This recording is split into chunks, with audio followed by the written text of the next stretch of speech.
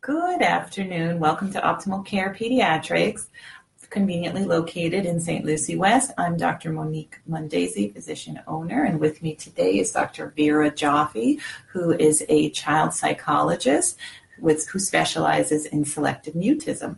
So today we're going to be talking a little bit about selective mutism. Thank you for having me. You're very welcome. So first question, what is selective mutism? So selective mutism is an anxiety disorder. It was labeled previously in other categories, but now it's considered an anxiety disorder, where children are afraid to speak and do not speak in certain places and with certain people, but they speak in other settings and with other people, like at home, with their parents, but usually not at school, with their peers or with the teacher. Okay. And so what is an anxiety disorder? That's a very good question. An anxiety disorder, first of all, a disorder is when something, behaviors or feelings that children and adults are having that are so strong that impairs them. So we all feel anxious and nervous about situations and about either flying or dogs or something like that. But if children, in this case, are afraid to the point of not functioning in certain areas, such as not speaking at school, and they can't have a social life or be having a normal academic day, then it becomes a disorder. And in this case, it's an anxiety disorder where the child doesn't speak in certain places that would be very functional for them to speak.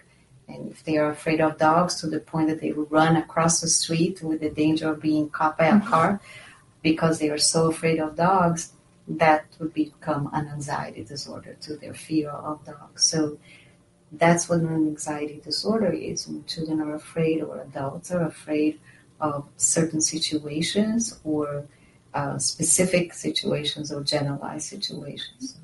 And what age groups do you see selective mutism in? That's a very good question, because I am so happy that I'm here talking to you, a pediatrician, about this, because I've done some research, and also research from other people indicates that by the time that children and, of course, adolescents get to my office or to my attention, they already waited at least 2 years before, from the time that they started showing symptoms. Mm-hmm. So I see children who are very young because I treat neurodevelopmental disorders and I work with a lot of the preschools, but children mostly come after they are in the pre-K to kindergarten, because then they have to be tested and they don't answer questions and they fail. So that's when the teachers call the parents to talk about the fact that their child doesn't speak. And by that time, the child already was not speaking at school for 2 years, because the child is quiet, doesn't call attention, doesn't create problems. And so that's why it takes so long. But the ages that I see is I've seen from 2.5 all the way to adolescents, teenagers, and adults. Okay. And what are signs of selective mutism? How would a parent know that their child may have selective mutism? And that's a very good question too, Dr. Mundese, because a lot of children are showing symptoms of shyness. Today, when I went to a school where a teacher said, I thought this kid was shy, when actually the child was showing symptoms of selective mutism a long time before then. So the symptoms are, it could look like shyness, but it's not, because a child who is shy will still speak and in certain situations and even at school. A child who has selective mutism is not speaking in certain places and with certain people. And shyness is more like a temperament, mm-hmm. And selective mutism is a disorder. It's an anxiety disorder. It impairs the child. So the symptoms are when children don't start speaking with certain people. It doesn't even have to be at school. It could be with extended family members who were just coming up with the holidays now, Thanksgiving or Christmas or other holidays, when families get together from all over the country or other countries, like we have family in other countries, and they don't speak with family members that they haven't seen in a long time. When they are addressed to, and even at a supermarket, we have Publix all over Florida here, and how they are offered a cookie and they don't say anything, or at restaurants. But basically, early on, they show a lot of behavioral inhibition too. There are certain precursors of that. Behavioral inhibition and the difference between like a shyness being a temperament. Can you explain those two concepts? It's kind of, I wish I knew exactly how to cut the line, but I think that we are finding more and more that we can kind of predict some of the signs of children with DSM and with other anxiety conditions with the way that they even react in your office when you're examining them. Of course, some children with DSM are hypersensitive to touch and to noise and all that, but not all children with DSM are.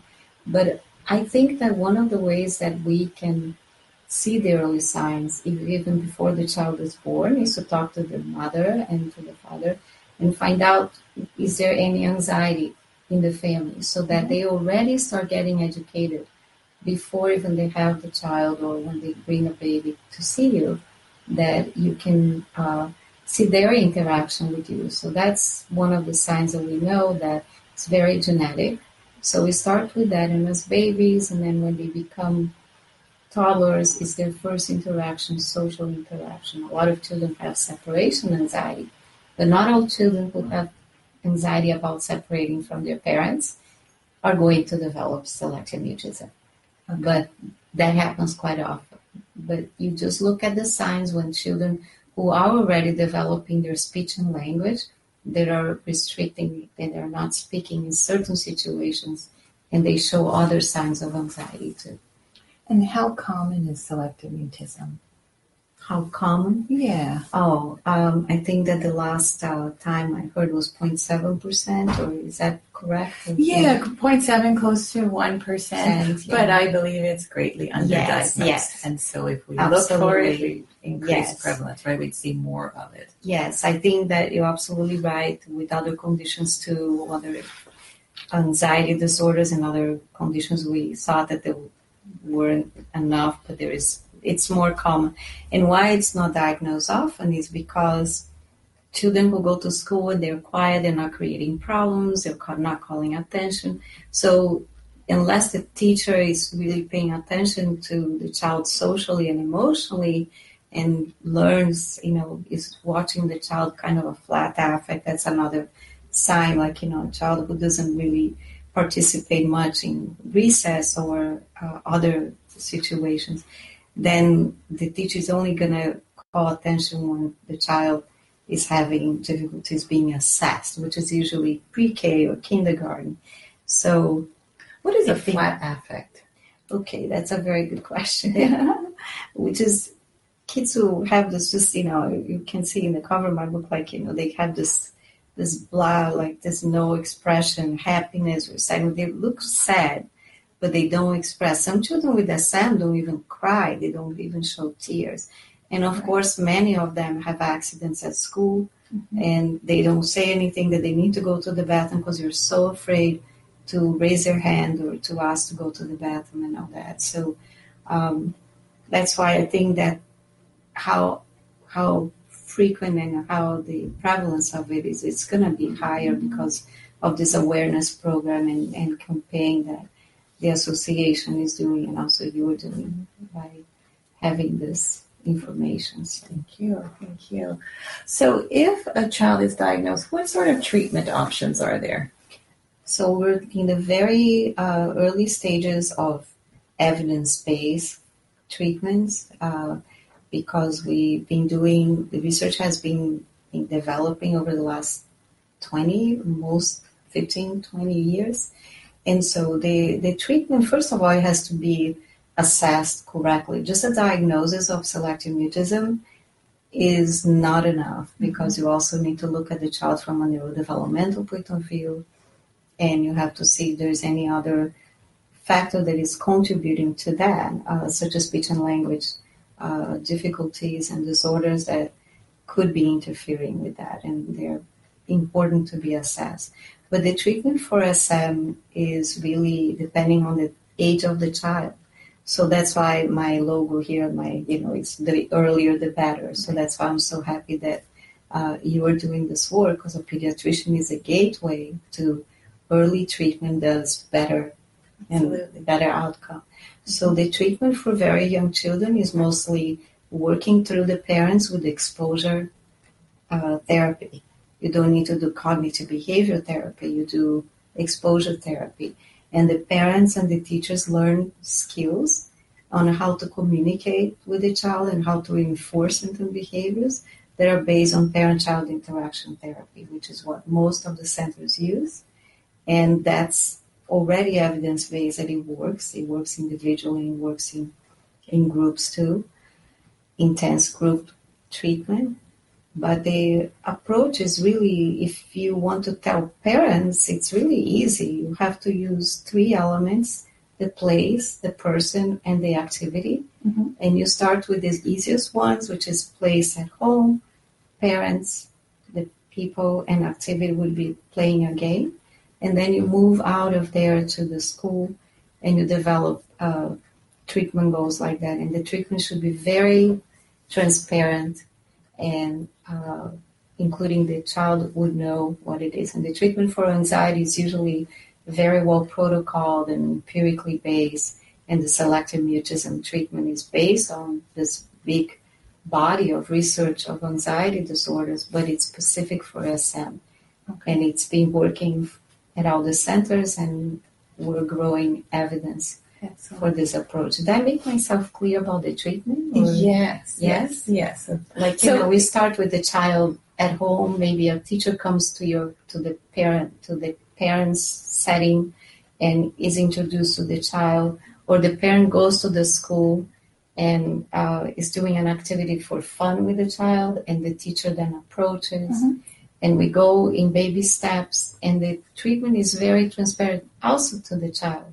The child is a very important contributor to the treatment if the child is a little bit older, not a preschooler. Preschoolers is just exposure therapy, and the parents and the therapists and the teachers are coordinating on that.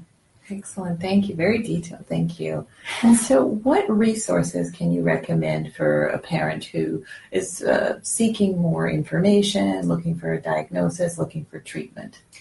That's a very good question. And as we spoke many times before, again, I'm so happy I'm here at your office, pediatrician, answering questions, and I'll have lots of questions to ask you too. But it's to go to your pediatrician. Parents need to go to the pediatrician. And it's really important to go and to talk seriously to the pediatrician and show the pediatrician how much impairment your child is showing due to the symptoms that you're bringing to the pediatrician. Because if the pediatrician says, oh, she's just shy, or he's just shy, make sure that you explain that that's not, it's really impairing my child. So with that note, then the pediatrician may make a referral. Mm-hmm. But also, if the child is in preschool, of course, the parent will be the advocate for the child to provide all the information they will learn.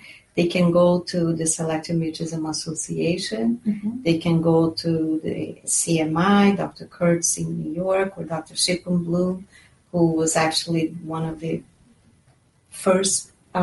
She's the pioneer of this whole body of research that started from her need to find out more about selective mutism. And to you and to people who are developing expertise in this. And I think that if you go to the Selective Mutism Association website, you can go from there. You also can go to the American Academy of Pediatrics. You can go to the other psychiatric associations, but I think that SMA, Selective Mutism, SMA.org would be the best place to start, but with a pediatrician. And parents, as they are educated, they advocate for their children. Absolutely. Absolutely wonderful. Wonderful to speak with you today. And October is Selective Mutism Awareness Month, Yes. so I'm very excited, to be talking about selective mutism this month. Dr. Joffe also has a book, Sophie's Voice, and we'll put a link to the book as well as her contact information on the Facebook page. If you have any more questions about selective mutism, feel free to give me a call, 772-301-0123, or post on the Facebook page, and I'll be happy to answer them as well as Dr. Joffe. Thank you so much for listening. Take care and have a wonderful afternoon. Thank you.